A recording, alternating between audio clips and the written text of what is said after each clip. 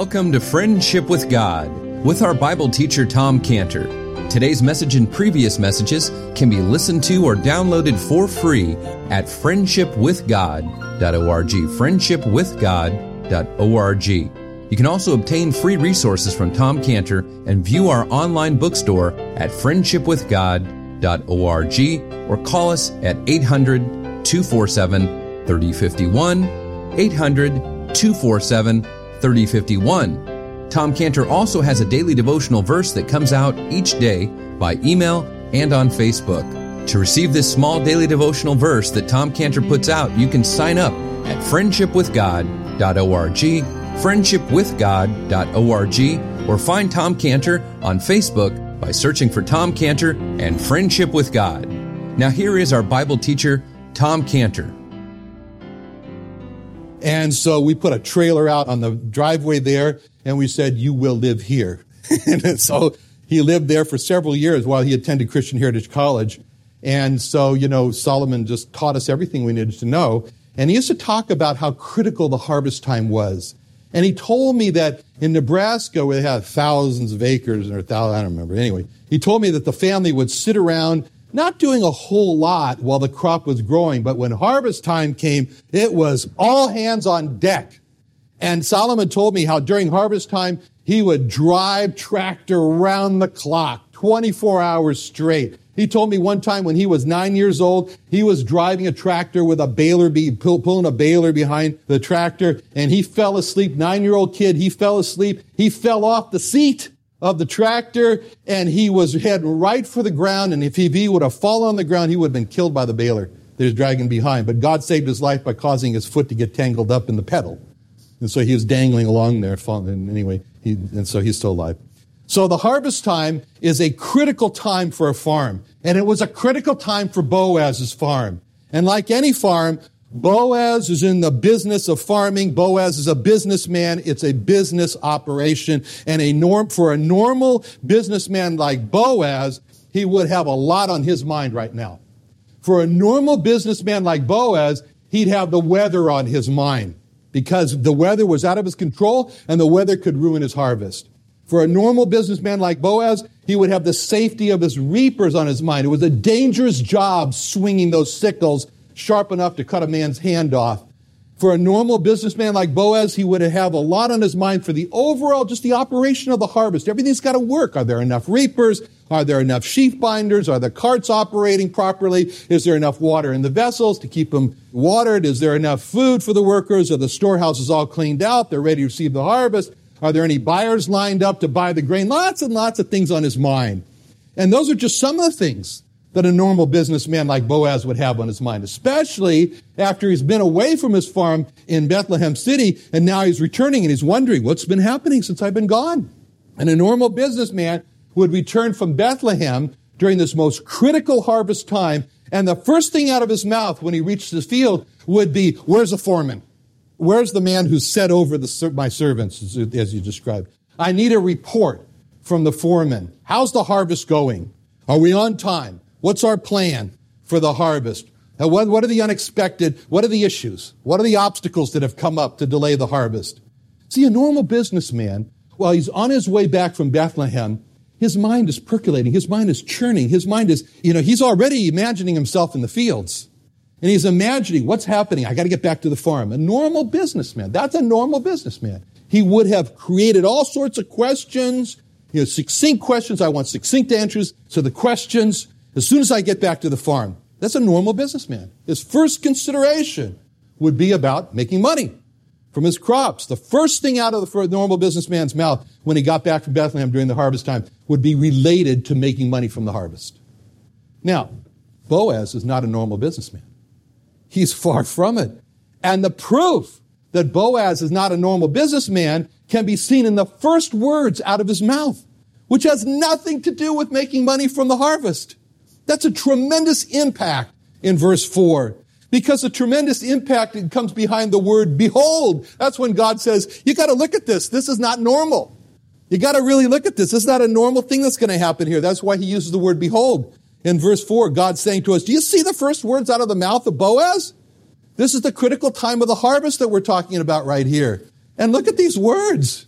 He said, just gotten back from Bethlehem. So with this word behold, in verse 4, God's saying to us, do you see what he's been thinking about when he's been traveling back from Bethlehem to his farm?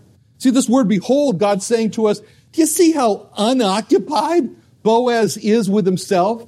You see how unoccupied Boaz is with making money for himself from his harvest?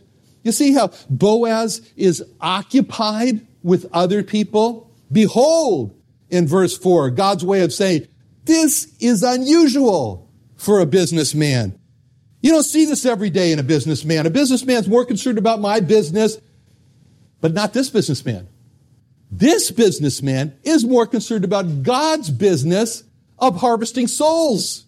Most businessmen are concerned about their business of harvesting grain, but this businessman is concerned about harvesting souls. That's the word behold in verse 4. God's saying, Boaz is taking care of my business, which is harvesting souls. And now you watch me take care of his business of harvesting grain. See, Boaz heard the same message I did. After God saved Scantibodies from this crushing loss, this crushing blow, this lawsuit from the $6 billion Quest Diagnostics, and God protected us through the whole thing. And God said to me, Tom, you take care of my business, I'll take care of your business. And Tom did, and God did. And looks the same phrase came to Boaz. God said to him, Boaz, you take care of my business, I'll take care of your business. And Boaz did, and God did. That's the opposite of current natural thinking, which is you take care of your own business and God will help you take care of your own business. God helps those that help themselves. You've heard that before? That's contrary to what the Bible teaches. Because the Bible teaches in Matthew 6:33, seek ye first the kingdom of God and his righteousness, and all these things shall be added to you. And that verse is not teaching God helps those who help themselves. That verse is teaching the opposite. God helps those who help God. Now, Boaz is more concerned about getting this harvest for God than about getting a harvest for himself. That's why Boaz did his job of taking care of God's harvest business. And the proof that he did it is what he says in verse 4 and 5. Notice verses 4 and 5. Didn't read 5, but notice it. Notice in verse 4, the first party that Boaz speaks to in verse 4. And behold, Boaz came from Bethlehem and said to who? Unto the reapers, the Lord be with you. And they answered, the Lord bless thee. Now look at verse 5. The second party that Boaz speaks to, verse 5. Then Boaz spake unto who? The servant that was set over his reapers. That be the manager. And whose damsel is this? See, the first party that Boaz spoke to in verse 4 was the group called the reapers. That'd be the large group of laborers. The second party that Boaz speaks to in verse 5 is his servant that was set over the reapers. That'd be the supervisor, manager, whatever you want to call it, the guy in charge. A normal businessman whose first priority is making money from his own harvest business would speak first to the person identified in verse 5.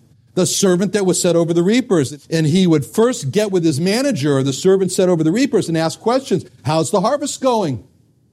How much progress have we made in the harvest? How much harvest have we collected? How much harvest has been lost? How much harvest do we have yet to collect? When? When is the harvest going to be here, going to be there, and finally going to be finished and safe in the storehouse? See, all that information would come from the manager or the servant that was set over the reapers. And if the first priority of Boaz was his own harvest business, then Boaz wouldn't be wasting his time speaking to the reapers, as he did in verse 4, but he'd be speaking to the manager.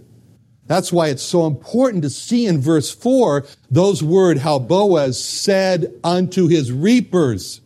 See, one thing is very important from a business point of view. You want everything to go smooth in business. You set in place and you honor and preserve the chain of command.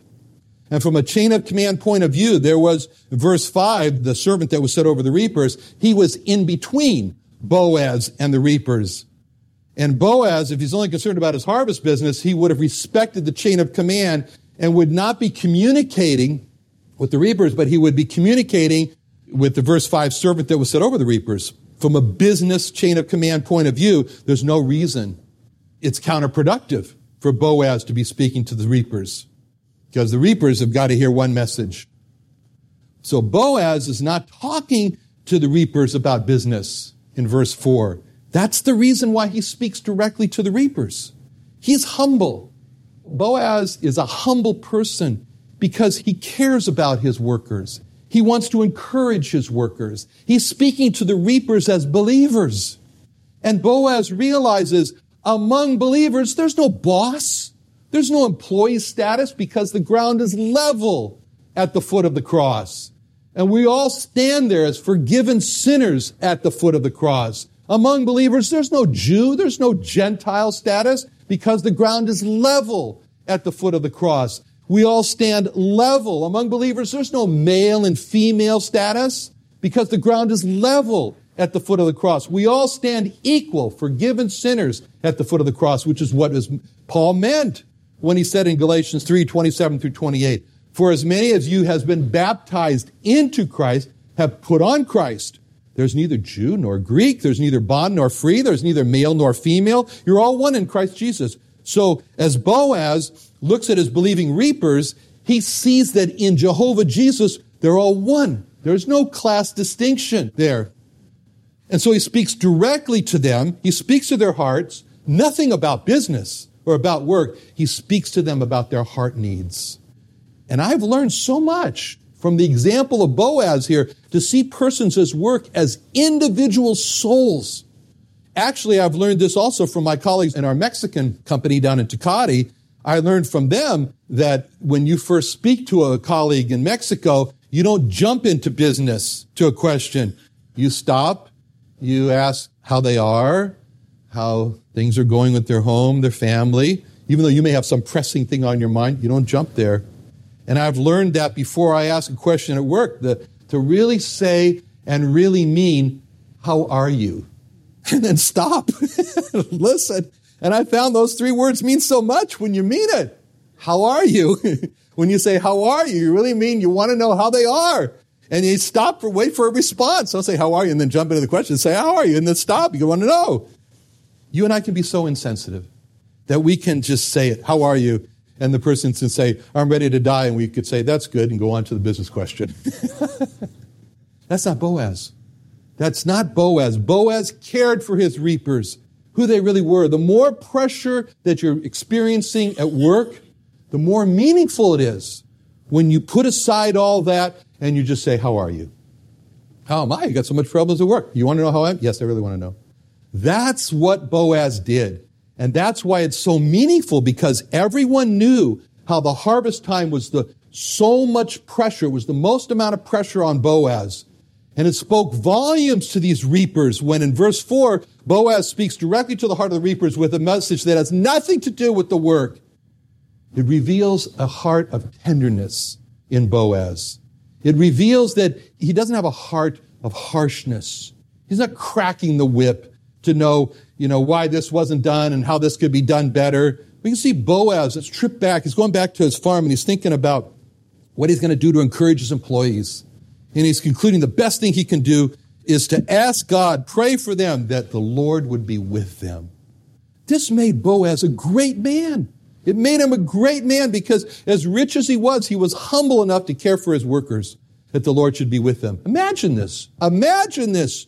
Boaz, we see him in the busiest time of his business. He's been away from his enterprise in Bethlehem. And as way back, he's thinking to himself, "My people, I wonder how they are." He's cogitating. All business people cogitate. I like that word, cogitate. It should be a Yiddish word like chutzpah and schlep, but it's not, So if I said to Don, "You're a cogitator," he'd get angry at me. He says, "Who you calling a cogitator?" But Boaz is cogitating. He's cogitating. The first words out of his mouth show us what he's cogitating about on the way home. He's cogitating over the need. The need for the Lord to be with his employees. We can see Boaz on his way back, and he's in deep thought. He's in deep thought. What's he thinking about? He's reflecting on the great need. He's meditating on this. The greatest need for my employees is not for them to work harder for the harvest. The greatest need is not a work need. The greatest need for my employees is not for them to make more wages. The greatest need for my employees is not a compensation issue. The greatest need for my employees is not any of that. My greatest need for my employees is a soul need. They have a soul need. The greatest need for my employees is for the Lord to be with them. What will I do for my employees so that the Lord will be with them? I'll pray for them. I'll pray for each one of them. I'll ask the Lord for each one of them. Lord, you should be with this one. You should be with this one. Let me just take this time during this trip back to Bethlehem to just deeply reflect on each one. I can see their faces. I know their needs. I hear them and I can see them. I see their individual needs. Let me just meditate on each one. Let me see their face in my mind. Let me consider their individual needs. And then for each one of them, let me pray, Lord, be with him. I don't know all the answers for the needs of all my employees, but I know who does have the answers. That's the Lord. So let me just ask God to be with them. When I get back, I'm going to jump the chain of command and speak to the hearts of each one of them. That's our man Boaz. That's Boaz. First words out of his mouth when he gets back in verse 4. Behold, Boaz came from Bethlehem, said unto the reapers, the Lord be with you. Paints a picture of our man Boaz. Boaz cares for the souls of people more than his own business. If I had a special coat this morning and I could say to you, this is a Boaz coat. And I said, if you put this Boaz coat on, then you'll care more for the souls of others than you do for yourself. If you put this Boaz coat on, then you'll care more about others than you do care about your own business and your own family. And if I held out this special Boaz coat this morning, how many of you would say, I need it. I need that Boaz coat. I need to put on that Boaz coat. I want to change. I want to change to care more about the souls of others than like Boaz did. And if I held it out this morning, I wonder how many of you would say, give me that coat. Give me that special Boaz coat. Make me care more about the souls of others than I do about myself. So now we ask the question of exactly what was Boaz saying when he blessed his employees by saying, the Lord be with you. Well, Boaz said all that he could say when he said, the Lord be with you. Let's think about that. What was Boaz saying when he wished on them, when he prayed for them, when he blessed them with the blessing, the Lord be with you? When Boaz said that, the Lord be with you, first, Boaz is saying, the Lord be with you. Boaz is saying, the Lord be with you in reconciliation. By saying the Lord be with you, Boaz was saying that they should be reconciled to God. You can't be with somebody you're not reconciled to. So first, they should be reconciled. He knew that all his employees were not like him, but he knew that they all had the same problem that was described in Isaiah 59, 1 through 2. Behold, the Lord's hand is not shortened that it cannot save, neither is ear heavy that it cannot hear, but your iniquities have separated between you and your God. Your sins have hid his face that he will not hear. And Boaz knew that Jehovah Jesus was forgiving, that he was saving, that he said in Isaiah 45:22, look unto me, all ye ends of the earth, and be ye saved, for I am God, there is none else. So by saying the Lord be with you, Boaz is saying, like an ambassador for God, he's saying, 2 Corinthians 5:20, I, as an ambassador for Christ, as though God did beseech you by me, I pray you in God's stead, be ye reconciled to God. He says, Lord be with you. He's saying, be reconciled to God. He's praying, begging his employees in the Jehovah Jesus' stead, be reconciled to God. Boaz knew that some of his employees weren't saved. They weren't reconciled to God. They weren't on talking terms with God. So he knew those employees were alienated from God. They were enemies with God, as he was, as every believer once was. And he wanted to change that condition from being alienated from God, from being an enemy of God. He wanted to change the present tense to the past tense. He wanted to, and so when he says, the Lord be with you, Boaz is saying to his employees, I want you to be able to say Colossians 1:21, and you that were sometime alienated and enemies in your mind by wicked works. Now he hath reconciled. See, Boaz's heart, it hurt till each of his employees was recognized with God. So he says, the Lord be with you. He said, he knew that life brings turmoil. To live is to become upset. To live is to become disturbed by what happens. And the great need is for peace. So by saying to his employees, the Lord be with you, Boaz is saying, you should have the peace of God with you. He knew peace comes from a person. He knew the truth of the source of peace, as it says in 2 Thessalonians 3:16. Now the Lord of peace himself give you peace. Always, by all means, the Lord be with you all.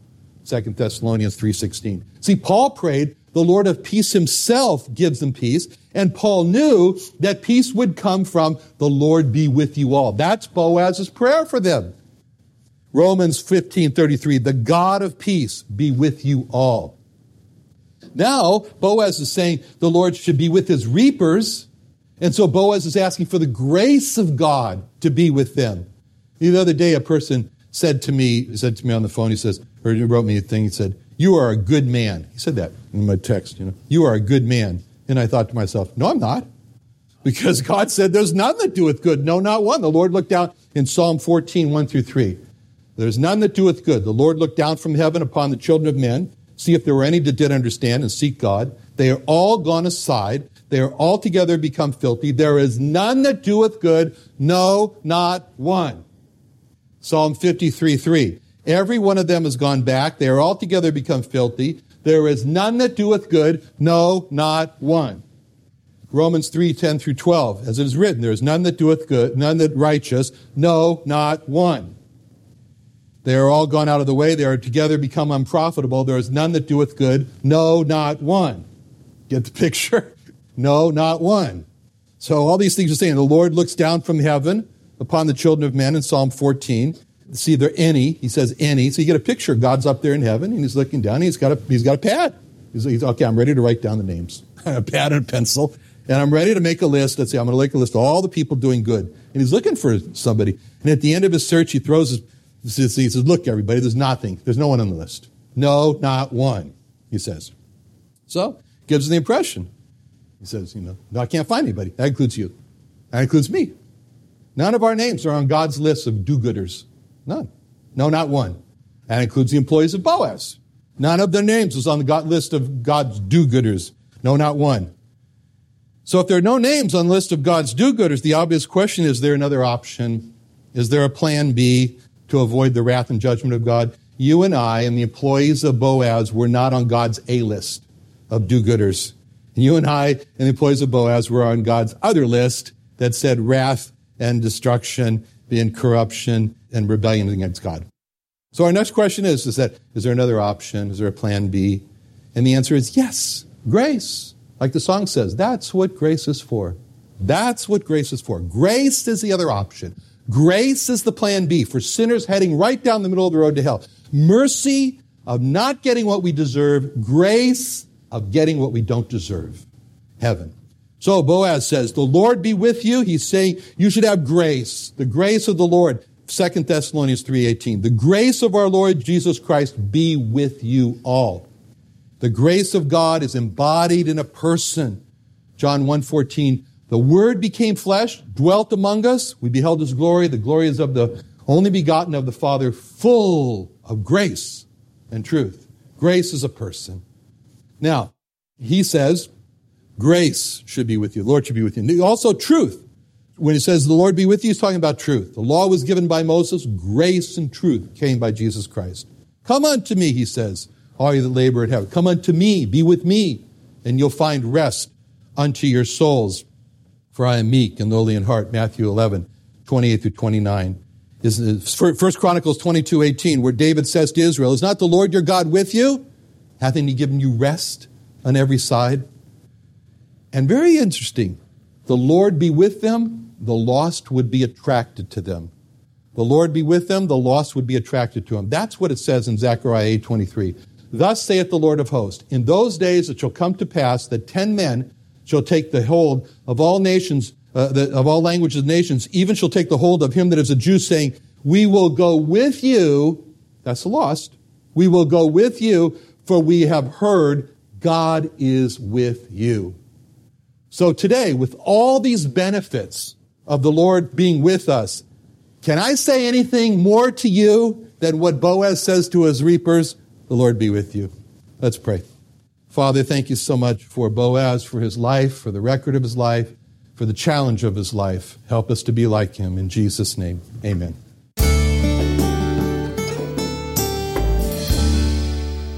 Another wonderful day studying the Bible with our Bible teacher, Tom Cantor, here on Friendship with God. Don't forget that today's message and previous messages can be listened and downloaded for free at friendshipwithgod.org, friendshipwithgod.org, or for more information about Tom Cantor and Friendship with God and Israel Restoration Ministries, call us at 800-247-3051. Sunday Night Church is back. Join Friendship with God Bible teacher Tom Cantor at the new Friendship with God Fellowship every Sunday night at 5:30 p.m. at the Creation and Earth History Museum in Santee, California. Join us early each Sunday at 4:30 p.m. for food and fellowship with Sunday evening services to follow at 5:30 p.m. Watch Tom Cantor and the service on YouTube Live, located on the Friendship with God website. Enjoy encouraging teaching from our Bible teacher Tom Cantor in a relaxed and family-friendly atmosphere. Sunday Night Church is back, so join us at the Friendship with God Fellowship every Sunday night at 5:30 p.m. at the Creation and Earth History Museum at 10946 Woodside Avenue North in Santee, California. For more information, call us at 800-247-3051, 1-800-247-3051, or visit friendshipwithgod.org. That's friendshipwithgod.org for the Friendship with God Fellowship.